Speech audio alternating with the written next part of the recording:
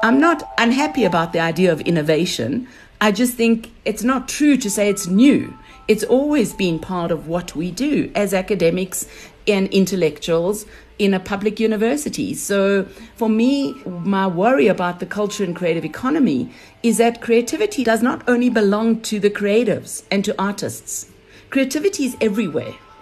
Welcome to the latest podcast in our Arts Research Africa dialogue series. These dialogues are intended to stimulate practice, enable research, and inspire collective engagement around the question of artistic research in Africa.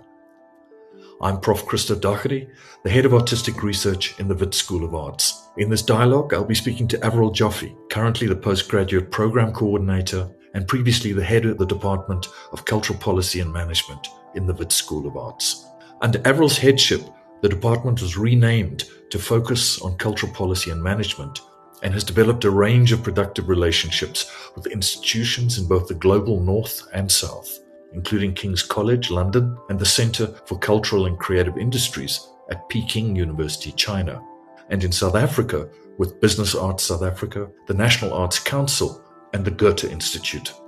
The department offers elective courses in cultural policy and management to students studying for professional degrees in the School of Arts, and also provides coursework postgraduate degrees at the honours and master's level, covering cultural policy and leadership, creativity, culture in the economy, strategic planning in the arts, marketing, fundraising and audience development, and cultural entrepreneurship.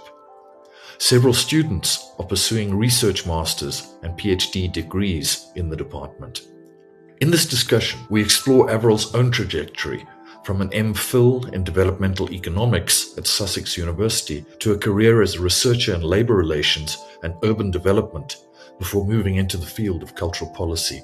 In this field, Avril is an internationally recognised expert, advising on policy to the South African government and an appointment as an expert member of UNESCO's Cultural Policy and Governance Facility. We look closely at Avril's interest in creative methodologies as a tool for researchers collecting data, and the groundbreaking international conference on creative methodologies in urban research that Avril co-organized in 2021.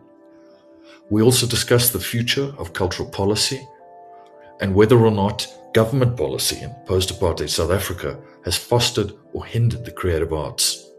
We weigh up the challenges of working with cultural institutions in authoritarian states such as China.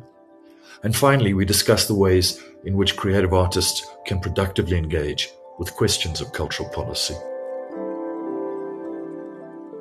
Avril, it's a great pleasure that we can sit down and talk. There's so many things that I want to discuss with you.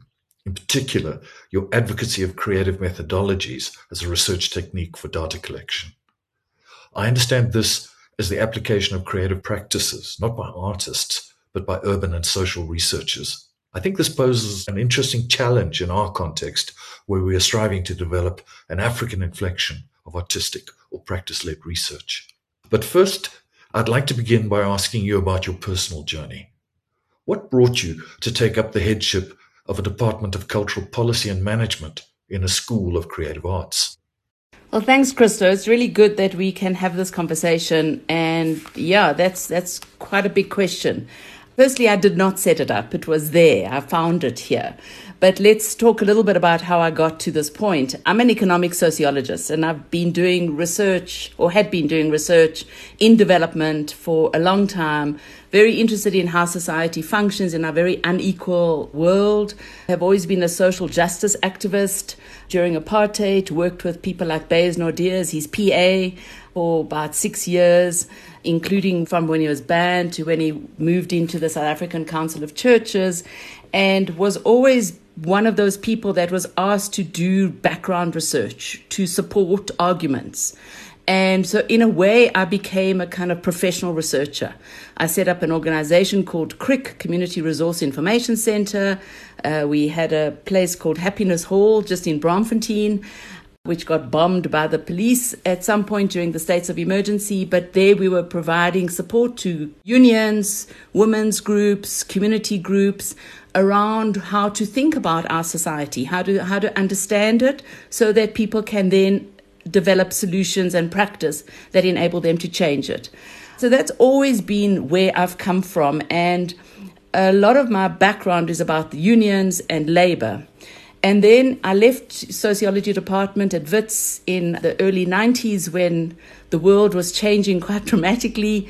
The new government was about to come into power, and there was a lot of need for sort of thinking about post-apartheid industrial policy. I worked with colleagues in Cape Town, developed a book called Post-Industrial Manufacturing Policy, worked with Economic Trends, which was part of the COSATU at the time. And I think because of that, in 96, the Department of Arts and Culture asked me to develop an industrial policy for culture. And I remember saying to them, what on earth would that be? And what do you mean? What is an industrial policy for culture? And they said, well, look, we understand the artistic disciplines, we understand all the cultural practices, but we don't speak the language that we need to mainstream the cultural industries and the cultural sector in the larger government. A lot of the people that I was talking to were my friends. They were artists who had gone into government as they were curators, they were exhibitors, but they weren't economists and they didn't have the language. And so really I was seen as someone who can bring some different language to talk about the cultural industries. And we developed something called the Cultural Industry Growth Strategy in 1996. To about 1998. That led to a change in my own personal direction from working with labor and big manufacturing companies and looking at world-class manufacturing techniques and how trade unions could think about that differently to thinking about the creative sector. It was so fascinating. It was just this minefield of people and places and incredibly interesting creatives that I was meeting, but in spaces that were very similar to everything I'd understood. Exploitative environments, precarious working environments, management relations that were not really suitable for the creative sector. And so I separated from my company. It was called Labour Market Alternatives, started something called Creativity Avril Joffe. I couldn't find a better name. Then converted that to called Culture, Arts and Jobs. And I started working as a professional researcher in the field, working with the ILO, developing policies around how to support local business development and job creation using the cultural sector, working with UNCTAD, looking at how to develop export strategies for film in Senegal. And that led me all the way to then becoming one of the members of the UNESCO Expert Facility on Cultural Governance. So I really began my work as a creative industry strategist and an industry person, and I moved all the way then to culture again, to understand what are the cultural understandings of what we do and how we work and how communities develop and how policy is made and what's its purpose.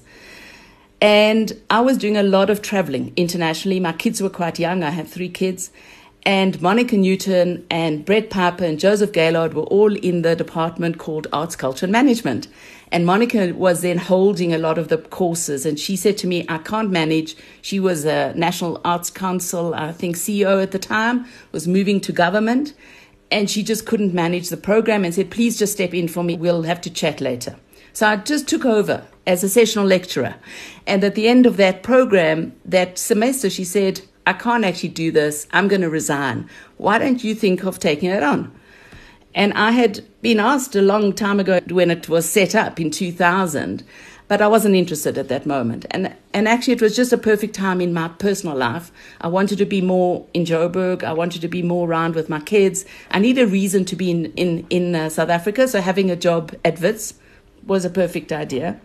And I also realized that by the time my kids got to university, I could support them with an academic degree as well, which is one of the wonderful benefits of being at WITS. So that's how I got to WITS, really. And when I got to the department, it was still called Arts, Culture and Management. It was a very small department. Cynthia Cross was the head of it. When I came in, Non Tobeko also came in. She was managing the heritage side of it. I was managing the arts and culture management side. And it was still only a postgrad diploma and a master's degree, much smaller. The whole idea of the program, very, very much about transformation, was about bringing mid-career professionals into thinking about the academic part of what they were doing and, grounding their work in theory and research. but they didn't have an academic background. So the postgrad diploma was fantastic for that purpose. And then, as you know, the DOE had changed its rules. The postgrad diploma was downscaled to under an honours degree. It wasn't a throughput degree anymore. Possibility for our students to go into the masters. So we started rethinking what we were doing. We also were very aware at the time that training people to be arts managers in arts administration is not the best thing to do at a university. That really should be done in a training program. It should be done on the job. It's not something you can teach from a theoretical perspective. So we reconfigured the whole sort of degree at that moment. Let me come in at that moment, Avril. Seems to me it quite challenging to situate a department of cultural management in a school of creative arts.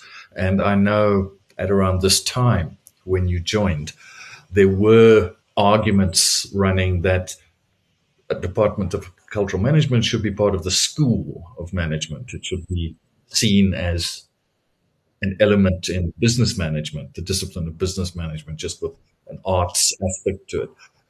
What is the reason for CPM being in the School of Arts? And is it easy fit or is it necessarily contradictory?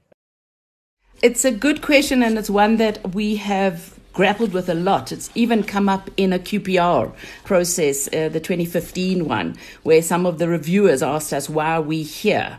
What is our purpose of being there? But already at that point, we had been thinking about it. So we had a very deep understanding that we were drawing on the practice of arts and the creatives that were coming through the school, through the professional degrees, who had chosen or had decided that their professional degrees as an artist or a creative was not where they wanted to go. They wanted to create the work for others. They wanted to support the work of other creatives because they began to understand the lie of the land, the ecosystem of the creative sector, and they wanted to support the work. And we realized that actually being at the School of Arts was not a disadvantage in any way. In fact, it was a real advantage. It gave us the possibility to think about play, creativity, artistic expression, and draw from that in our program. And our students were all artists themselves. So when we thought about it being at a management school, we thought that they would feel marginalized. There would, by definition, be a marginalization of the creative thinking and the cultural management program in a management school. And there are many people who've now written about this, people like Everett and Francois Kolbe. They've said that the theoretical structure management is different from the sector, the arts. And there's a place for a distinction of what is arts management, very distinct from management. In the same way that cultural entrepreneurship is distinct from entrepreneurship, or social entrepreneurship even. And we started really reading quite a lot of what other people were writing about arts management. And in fact, arts management is a bit of a narrowing of the understanding. We really are talking about cultural administration, because we're looking at the management of creative and arts assets in a cultural environment and in the environment of a fully fledged cultural context, which is distinct from place to place. So our view, and we actually asked our students as well, what would you feel if this program was in a management school? How would it change the way you were thinking? And while some students say it would give them a harder skill set or something more valued in society, most of our students felt that the purpose of the Cultural Policy and Management program was much more suited to being in the School of Arts and in a humanities faculty. So I work with many other departments of cultural policy and management that are not in a humanities faculty. The one I'm working with in Antwerp, we have a partnership agreement with them.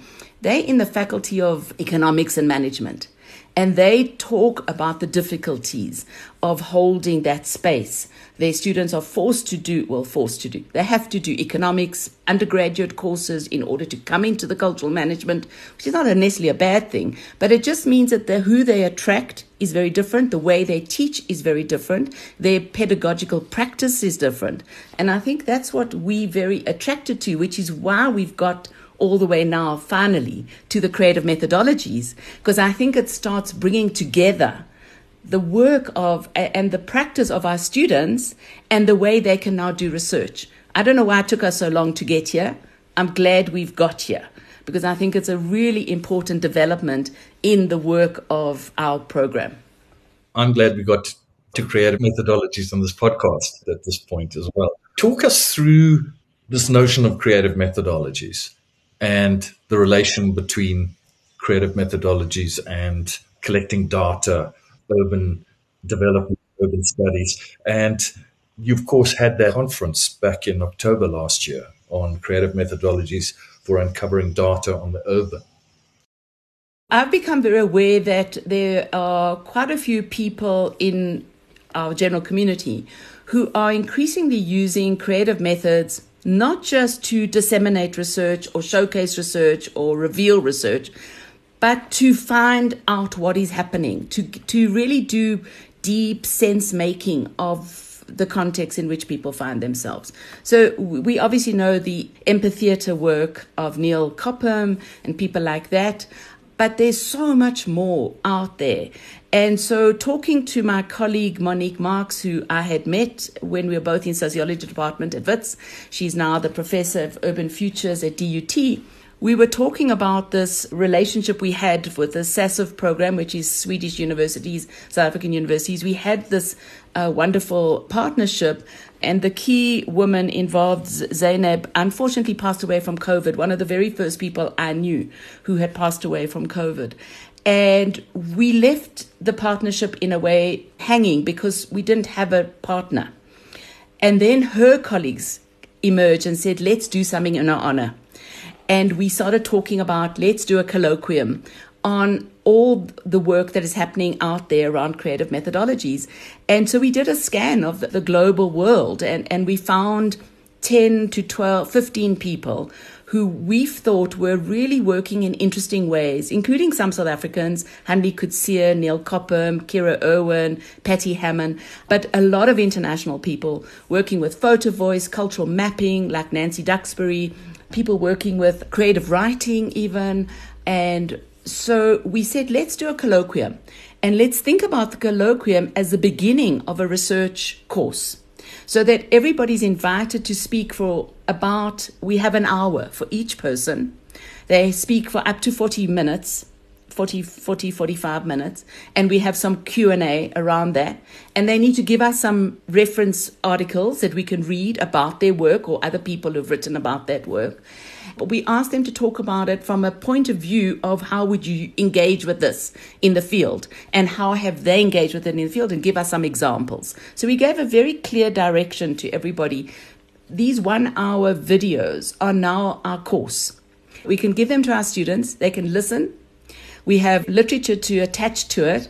And we then can have a conversation with our students in class to say, what about that was attractive to you? Would you use it? How would you use it? How would it help you answer the questions you are asking?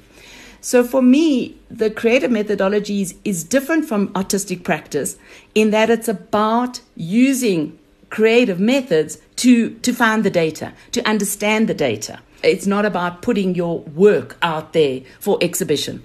In fact, you can have an exhibition, but the exhibition typically, or the theatre performance, typically is another opportunity to uncover data. So the Empatheater has puts together their theatre production based on the research. They then can show it to a strategic audience or the respondents, and you then have a new conversation, how people respond to that, which then reveals new information about the intersections, the interactions, the nuances, the complexities, which provides another layer of data. In the same way, Photo Voice allows you to maybe have an exhibition of your photos. You can engage with those photos, ask people to come and discuss it in your community. If you're taking photos of a community arts center, for example, or somewhere like that.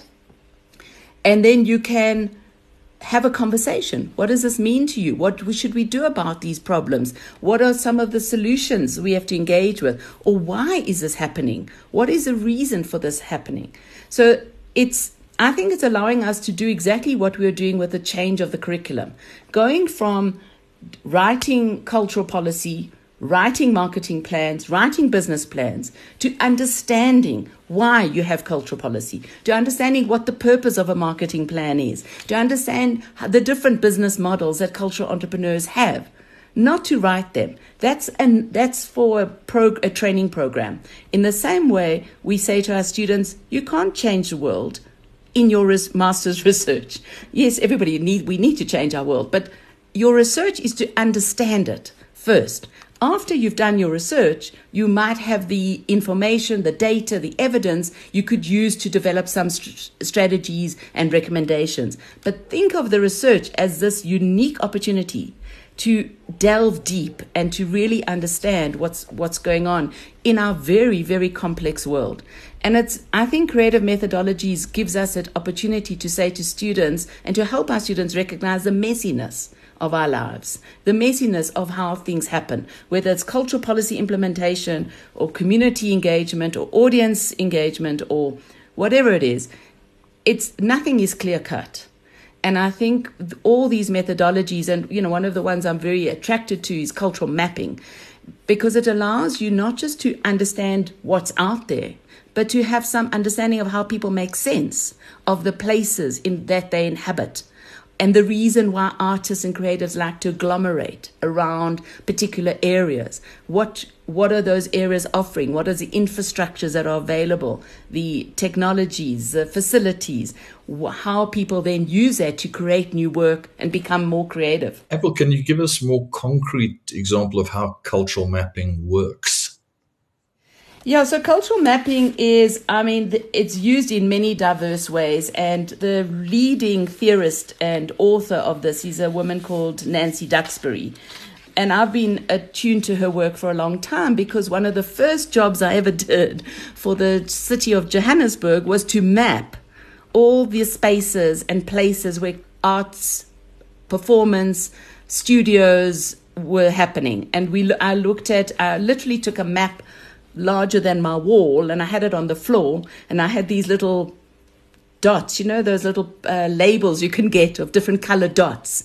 And we took different directories, craft directories, film directories, music directories, and so on, and websites, and looked at where people were placed and discovered that film businesses, film organizations, film makers agglomerated around SABC and Mnet. Visual artists, performing artists conglomerated around Newtown, Rosebank. Obviously, in the townships, we found all sorts of different people agglomerating around various streets or studios that were available or backroom venues and so on. So this became a really interesting experiment to understand if, it was an attempt for the city of Joburg to say Joburg's a cultural capital of South Africa. And this was an attempt to show them where everybody is based. And also we used different size labels if it was a big organization like SABC or Mnet compared to a small company or an artistic association. And obviously Joburg is the heart of all of it. Everybody's based in Joburg, the head offices of everybody, SAMRO Foundation, a lot of community arts, NAC, NFVF. So we started understanding that cultural infrastructure being based in a city provides a very interesting set of relationships with the artists and creatives who then choose to work nearby. So that's one way you can use mapping. And obviously now with technology, you can do GIS mapping. There are many people who now put it on websites where you can click on Johannesburg, you can click on Braamfontein, and you can find all the organizations that are there, the heritage sites, heritage routes, whatever you want to look for, and click on it and discover a little write-up about it, their own website. It provides a knowledge base, but that's not the purpose of it. For me, the purpose of mapping is to start understanding why it is like that. Who's put the money in to develop that? Who's thinking about it? Is it a private-led initiative? Is it a public initiative?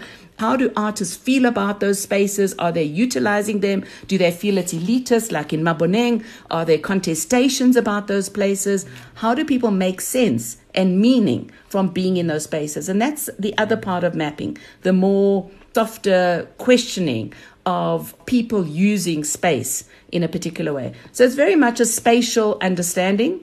And I think one of the people who spoke in our conference used mapping to understand ownership, land ownership in a city. They did a walkabout of the city, and every time they came somewhere, they looked up on the Google Maps and the GIS system who owns a building, who's in that building, how is it used, is it open to the public, not open to the public. These are very important issues of public culture. The access to spaces is a major concern for our sector. Access to rehearsal space, to performance space, to just general space for meeting and making work. So I think mapping is going to be very interesting for some of our students, looking at where community arts centers are placed and how they get utilized by the community living around it. And whether it's really a community-based body or it's an organization that is set up for artists to come and practice and perform and rehearse. Is it talking out to the community or is it inward looking? These are also things that mapping can show you. And it just provides another way for our researchers, our student researchers, to have those conversations with the lived reality of their respondents. And I think it's part of the decolonization of how we think about research and how we think about curriculum. Our students want to understand their lives and the lives in which they come from. And the readings and the authors we giving them, the canons, so to speak, are the global north. The experiences are different. The structures are different. The infrastructure is different. Obviously, there's a disconnect. We have to find a way to balance that. And I think the creative methodologies, I'm really excited about how students are going to approach it. They're very concerned about it. They don't really know how they're going to use it. It's new. And then, as one person said to me yesterday in the classroom, why are you only thinking about this now? Why is this so new to us? How come you didn't introduce this 4 years ago? Yeah, well, okay, we all human and we fallible and we take time to understand. And that's what we've been doing. At least we are listening. Abel, you spoke about, obviously, the decolonial imperative, and you've been very articulate about the need to engage with developments in the global north, as in this conference you had last year, for instance, which featured a number of inputs from particularly Scandinavia. Yet you're very aware of the difference that our context, our African context, imposes on thinking. Can you explore that a bit further? What does it mean to work with institutions in the global north? I know you have relations with institutions in the UK, Goethe Institute. You work closely with them as well. It's about two things. It's about helping the global north understanding the complex reality of the global south, and recognizing that some of the dynamics that we have in place are dynamics that they are now experiencing. For example, we've always understood that our cultural economy is very deeply linked to the informal economy. People choose not to be registered, not to be above the radar, working very fluidly in spaces that they set up, that they close down. Venues are not permanent. This informality gives a lot of creatives agility and very quick ability to be responsive to new opportunities. So for some creatives, it's a problem because they then, for example, during COVID became very clear, a lot of people couldn't get access to COVID relief. They didn't have evidence of a cancelled contract, for example. But nevertheless, they're still choosing to stay in the informal space. With the rise of the gig economy in the global north, this is the way in which many people are choosing to work. To be informally organized themselves, to be own account workers, to be freelancers, to not be in established spaces and places. And in fact, the work I'm doing with the UK is to help them understand our context, including that of Latin America, India, South Asia, and so on, so that they can better understand their context. So it's not about just learning from the global north. It's also inputting in new information and thinking that helps them understand their own context. And I'm really gratified by that because I think it starts changing the balance of power about how we need to think about the global south. A lot of what we do is in fact derivative, and a lot of what has been derivative has been a problem. For example, drawing on definitions of the culture and creative industries from the DCMS, the Department of Sports, Arts and Culture in the UK, sports media and so on. those definitions are very individually based on the exploitation of intellectual property, levels of creativity and skill. Our country adopts that. What does it mean when they adopt a definition that has no real location in our reality of how creatives and artists work and how their practice has emerged? It means that there's a lack of understanding about what the sector should be doing. And so government starts imposing things like, tell us how many jobs you're creating, tell us how much income you're developing, your turnover you are developing. It's pushing an economic reductionism onto the sector. And it's part of the reason why our sector is so fragmented, why there's so much distrust between civil society and government, because there's a recognition that government's not understanding how complex and fluid and deeply different the way in which we work in the global south compared to how people work in the UK or Europe. And that is part of what we want our students to understand. We want our students to engage with that material and to then say, to reference it and to then reflect on it and to say, does this make sense for our context? Why doesn't it? Where does it? Where doesn't it? So to be very critical about what we are bringing from global north understandings. And the only way to do that is to constantly engage with what they are thinking. To ignore it would not help us. You know, the West doesn't own Western thinking. The Western's thinking is, as Achille Mbembe always says, you know, it's a composite of inputs from Africa, diaspora, and so on. We need to take ownership of that thinking and think about it from our perspective. And that's really what we're trying to do in the program. Let's talk about Eastern thinking and your perhaps rather controversial engagement with the Center for Cultural and Creative Industries at Peking University, which you've been very public about it. You've been very proud of the relationship, which also involves exchange, and you've had a conference, these one conference together. How do you feel about criticisms that it's very problematic at this stage to be engaged with any kind of official Chinese institutions in the light of the horrendous human rights violations that are taking place, for instance, against Uyghurs, against Tibetans? What is the value in that relationship with the Chinese? What is their thinking around cultural management, cultural administration? Do they also think about creative economy as a dynamic? So I'd really like to hear more. That relationship came through university, actually, through the administration of university, who encouraged us to respond to a request for collaboration. And the first port of call was Brett Piper was in a conference and had met Professor Xiang Yong, who is the head of the Institute of Cultural Industries at PKU in Beijing, and said maybe this is something we should explore. And then I was invited to their international conference for masters and PhD students. It was a summer school, and I went to China as a guest of theirs and was part of their 10-day program and gave 3 different inputs around how we think about the creative economy, how we think about rural development, and how we think about policy. What I was struck by was that for them, the distinction between arts, culture, and heritage doesn't exist. For them, it's one field. The heritage that they bring from, which they speak about thousands of years, is what informs how they think about culture now and how they think about their cultural organizations.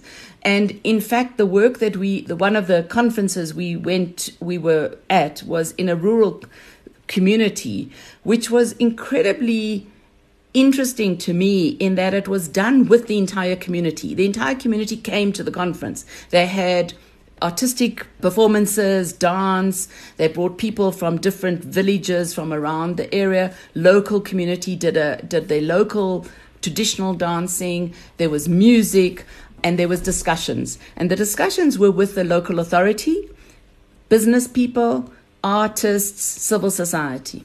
Civil society is very small, but there were people there who are from those areas. What was interesting to me is that the openness in which they were having the conversation, I didn't expect it. actually asked Professor Xiang Yong, how does this square with, the society in which you find yourself?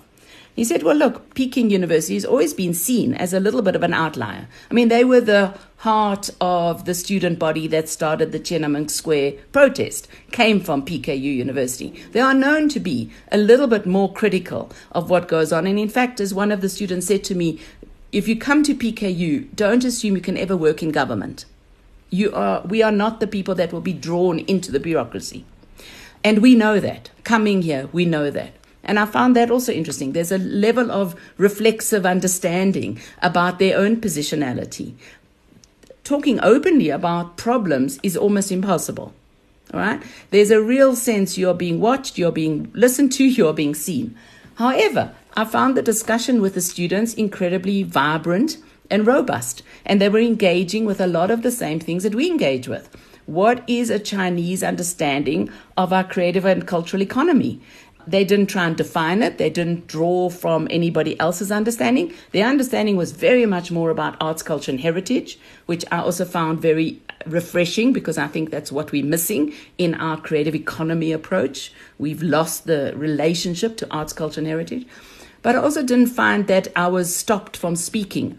And one of the things that I was presenting to them is a concern about Chinese investment in infrastructure, cultural infrastructure in Africa. We had a very open conversation where I was putting forward my concerns that it might crowd out local culture. It comes with a lot of bells and whistles in typical Chinese investment fashion. It's not necessarily linked into local needs. It hasn't come from an organic expression of what it is that, whether it's Ghana or Abidjan or Kenya, has said they want. And that's really where my interest comes in. I think we cannot ignore China. We cannot ignore China's influence on culture generally, but definitely we cannot ignore China's influence on culture from an economic and financial perspective on the African continent. We have to understand it. If PKU staff and students are willing to think about that with us, all well and good, because I think it really helps to get an understanding of what that is. I've just recently done some research in Kenya, trying to understand how people view Chinese investment in the media industry there, in filmmaking, in new films that are being produced, soapies and so on, as well as in infrastructure. It's difficult to find people who are receiving that money to speak negatively about it, of course. So you have to start understanding what is it doing to that local environment. And it concerns me. So I think the relations with PKUs, we've already done a joint project together about cultural trade between China and Africa. No issues over there. And this work we're trying to do now about understanding investment in African cultural infrastructure, they say they want to participate in, but obviously COVID has put a stop to a lot of our collaboration. They were meant to attend our international summer school, which you referenced last year, but obviously couldn't because of COVID. We were hoping they would bring them out this year, but now, as you know, Beijing is shut down. Shanghai has been shut down. They can't travel. So this project is ending next year. We kept extending it, hoping we could bring our Chinese counterparts to South Africa to participate in our classes and to take them around in the way they took us around. I'm not the only person who's gone. Zaid, Minty, and Chatty have also gone as guests of PKU. The idea really was that in the joint conference that we would hear about Chinese culture and cultural work, cultural economy. We would hear about how they're working with rural development. And that was all very interesting in the conference. We didn't have enough people from China. Obviously, English is not an easy language for them, and we don't speak Chinese, so we really at a terrible disadvantage. We didn't organize translations. It was only those students who felt able to present. But yeah, the jury's out, I think, on where this goes and what it means. That's a very spirited, convincing defense of the value of maintaining engagement with powerful but problematic partners such as China. Interested to hear, in relation to the creative economy, which you voiced some skepticism about that notion in our context. The university, of course, is reorientating itself towards an emphasis on research and innovation, with innovation being really the key term now. From your experience, particularly as a researcher into arts, culture, administration, the relationship to development, what argument could you make or can be made that a creative arts school is an essential part of fostering innovation in a research university? That's a really important question. And I think it's become even more obvious right now during COVID. The levels of precarity of our sector, the alienation of our students during the COVID pandemic, the frustrations and experienced around the lack of infrastructure, access to resources and so on, has made us all have to think more innovatively about everything we do, whether it's from pedagogic practice to curriculum design, to engaging with our students more socially and from an emotional, empathetic point of view, to thinking about what does innovation mean. And when I heard that the research office has included research and innovation, I started wondering, well, does it mean that every time you write a research project now, a proposal, you need to show how innovative it's going to be, or that it is in fact innovative? Isn't research all innovative? Isn't that what we've always wanted research to be new, to discovering new understandings of the world that we are inhabiting, to advance knowledge, to advance understanding? So this idea of innovation can be seen as a very one-sided and economistic, almost Schumpeterian, bring back my economics training here and think like only, we have rounds of destruction and creation, and it's only about those big innovations. But I think it's about all the little innovations. It's all the small, minute innovations that people are putting into place in their curricula, in their pedagogic practice, in their artistic practice, in their social engagement with society, in their response to policy, in the way they are working, that changes how we think. So I'm not unhappy about the idea of innovation. I just think it's not true to say it's new. It's always been part of what we do as academics and intellectuals in a public university. So for me, my worry about the culture and creative economy is that creativity does not only belong to the creatives and to artists. Creativity is everywhere.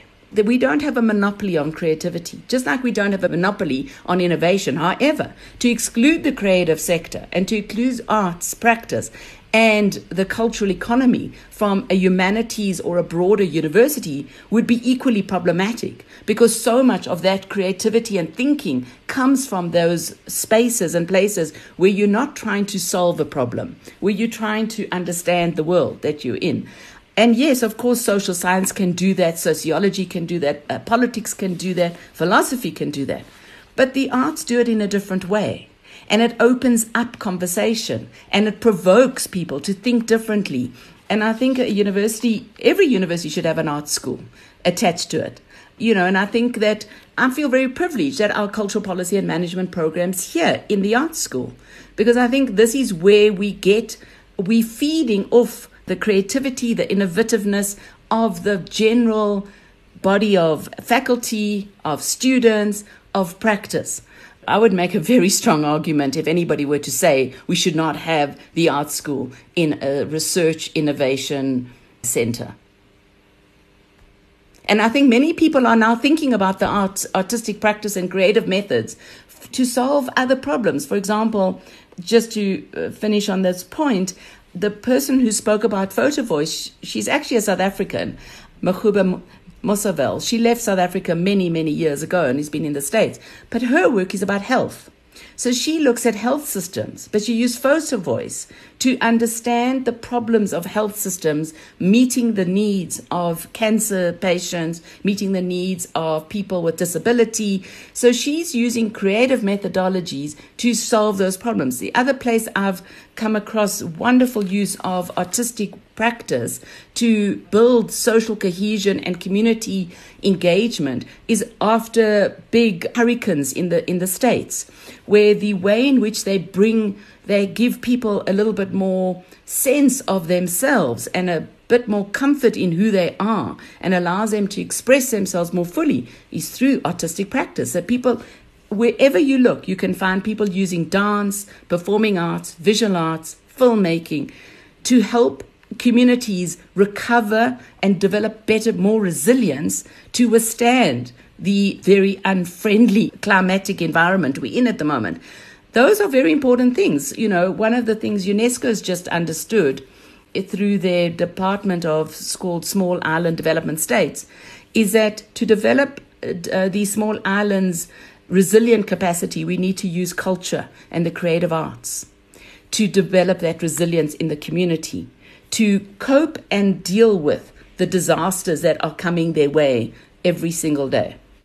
That leads us to perhaps ponder how South African government policy has been fostering or hindering the creative arts, development of the creative arts or creative economy in post-apartheid South Africa. I think, for instance, of the great unhappiness that manifested in the sit-ins in April last year, led by the very charismatic opera singer Sibongile Ngoma, for a long time. And most recently, where we have the Department of Sports, Arts and Culture actually proposing to spend 22 million on a single flagpole with a giant flag. I think it was 26 million on a flagpole that is not going to be the tallest in the world, but it's going to be lit up at night, given our Eskom challenges. I mean, it's rather ludicrous and, completely gobsmacked that could even be suggested right now. And the fact is, it was in the budget vote, was approved in Parliament. It wasn't just pie in the sky thinking of our wonderful minister. It actually was adopted. And there's a lovely meme going around at the moment with our president saying that the minister phoned him and said there's all this backlash and what should he do? And he said, cancel it. So that's, I think, where it's going to land up. It's going to land up being cancelled. But it's clearly an opportunity for a tenderpreneur to make some money, quite frankly. And it has no bearing on anything. It has no bearing on policy, on the way in which artists practice their work. So there is a real disjuncture. It has got worse and worse and worse between the departments and civil society and their thinking. I was talking about this earlier. It's partly to do with their real, I think, quite simplistic view that the cultural economy is some kind of benign economy where work is wonderful, that people are creative and they produce all this wonderful things and they are paid well and everything's wonderful. It's not a banana economy at all. It's a very exploitative, precarious, unstable economy where there's no decent work at all for anybody. There's no standards, there's no union representation, there's no social dialogue, there's no real understanding by government what it needs to do to ensure there's social protection for the artists and creators. There's no unemployment insurance benefits, maternity benefits. All of this has been discussed since 96. It's all been on the table in various forms, one way or another, with the Department of Labour, via the Department of Arts and Culture, through strategies that have been written and seemingly accepted. Government's great at writing policies, by the way. They write nice policies. The policies, there's nothing wrong with the policy. But you got to have a distinction between what is policy and what is government. Government's ability to implement policy is zero in the current context. There's no real understanding of the needs of the artists and the creative community. So policy exists as some kind of rarefied piece of paper out there. It's almost like a wish list. It's not sufficiently translated into actions and planning of the department. So if you look at the department's annual performance plan, you don't see any of the suggestions that were made in the policy that they've adopted, was approved by Cabinet in 2018, endorsed by Parliament in February 2020. You don't see those action items in the annual performance plan. If they're not in the annual performance plan, who's making it happen? That's the only place where things happen. That defines what each line department in government does. So the real implementing agent of policy in our country for culture is the NAC, NFEF, and National Heritage Council.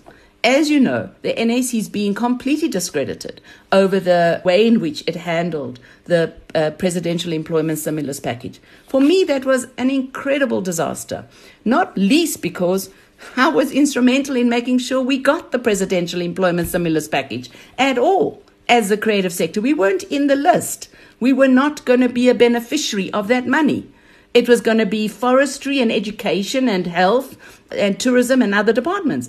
So getting the creative sector in there was something, together with a lot of my colleagues, we made sure happened. The fact that we then got 300 million rand into the NAC, which was 3 times our usual annual budget, by the way, I think was itself a great success. But then the timing, the rush to implement, the incredible work that the NAC had to do to make sure that they could deliver on that promise. In an organization that's used to having 2 offerings of grants a year, one in April and the bursaries in September, October, November, suddenly were doing 4 in 1 year. They were doing COVID relief because government realized they couldn't do COVID relief, so it was given to the NAC. They were doing usual grants, COVID relief 1, COVID relief 2, COVID relief 3, plus a PSP in 1 year with the same staff. A little bit of extra capacity. I think 13 new people came on board. But to understand the systems that are available at the NAC, I think the institution collapsed under that. And yet, yes, there was a lot of problems, but no money went missing. All the money was paid out. There was no corruption, but there was mismanagement. There was miscommunication. There was false promises. And there was a failure to engage fully with the people who were very frustrated and angry. Partly, I blame it again, I'm sorry to say, on the department, because the department had a board in place. That board was ending its tenure in 2020, in the middle of PSP. And they would not extend the term of that board for another month. That's all they asked. 1 more month to finish the allocation of the PSP, at least that the allocation was done. And then the next board could make sure that the delivery of the reporting and so on was done. We should have had 3 more months. Refused. The new board comes in January, in the middle of the allocations. So it's not yet concluded. It's not yet finalized. It's a mess. We knew it was going to be a mess. We told them it's going to be a mess. We said, don't do it. Anyway, so that's part of the problem. It's a lack of responsiveness of government, an inability to be agile, an inability to really listen.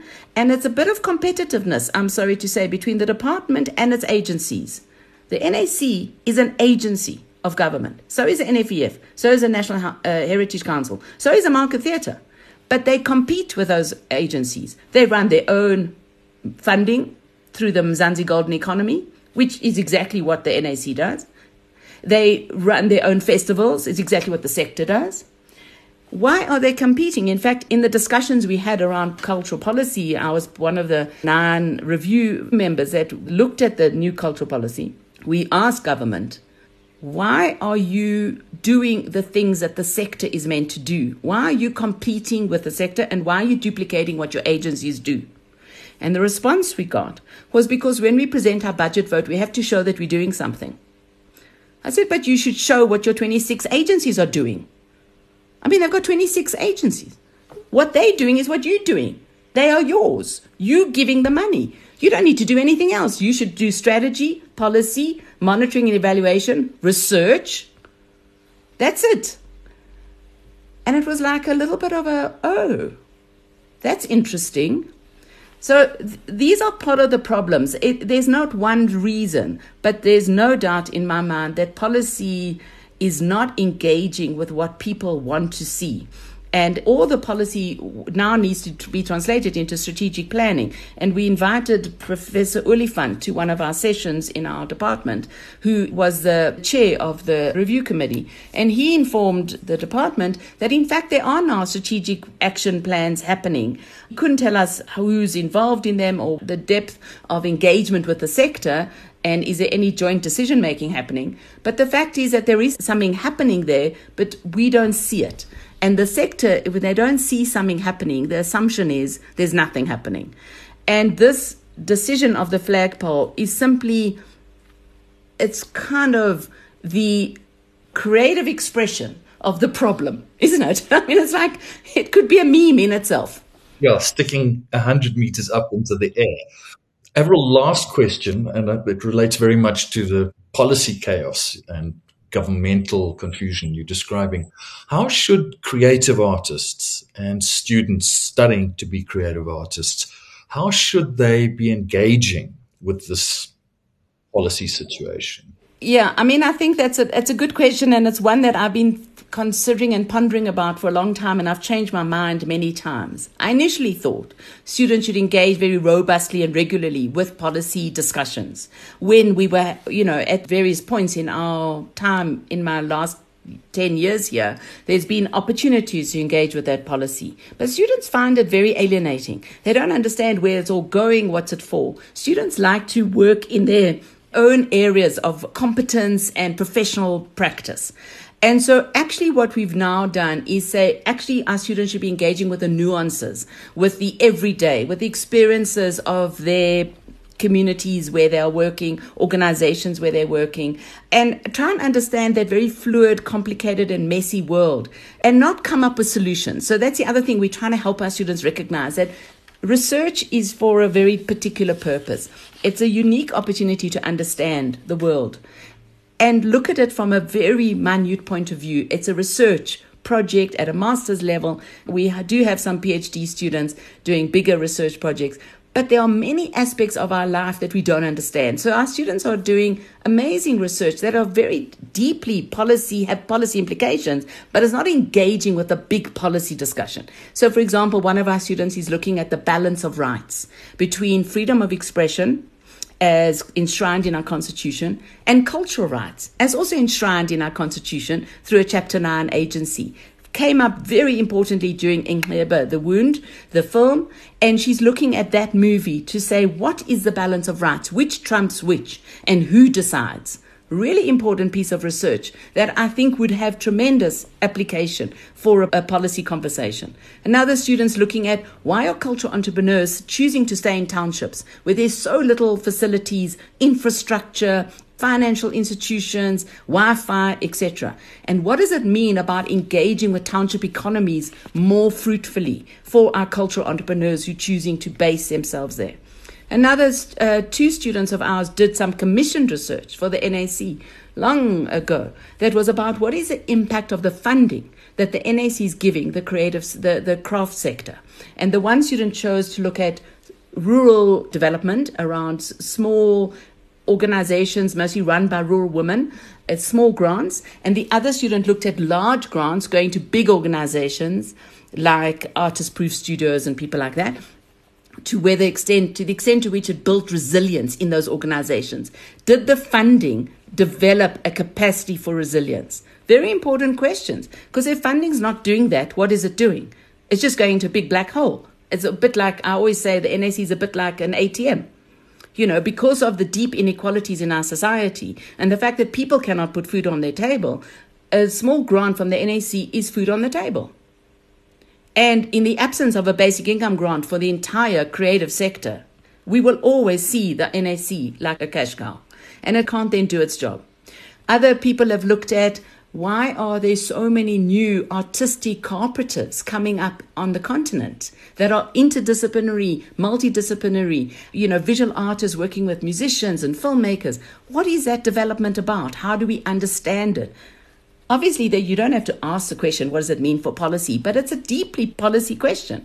I'll just give one more example. One of our students looked at urban practices of the local state, looked at eThekwini, what happened to their cultural policy development, why did it come unstuck, and looked at the ways in which different agents and power relations and brokers, intercultural brokers, actually impeded the process.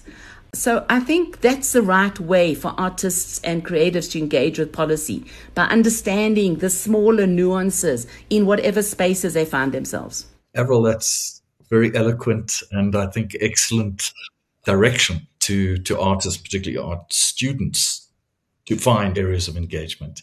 So we'll end there, and I hope there'll be many opportunities to continue the discussions over the next years. Great. Thanks, Christo. Thanks for the opportunity.